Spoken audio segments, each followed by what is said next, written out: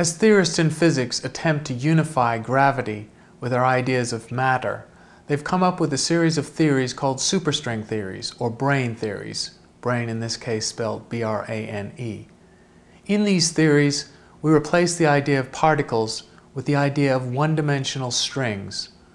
All the properties of particles result from the many modes of interaction, oscillation, vibration, and creation and annihilation of tiny little strings. These are microscopic entities far smaller than the nucleus of an atom. All of the properties of normal particles, including their mass, are derived quantities from the behavior of these superstrings. In many of these theories, theorists have to consider multidimensional space beyond the 3 dimensions we're familiar with. Some of the theories have 6 dimensions, others have 10, even 11. The theories are utterly speculative.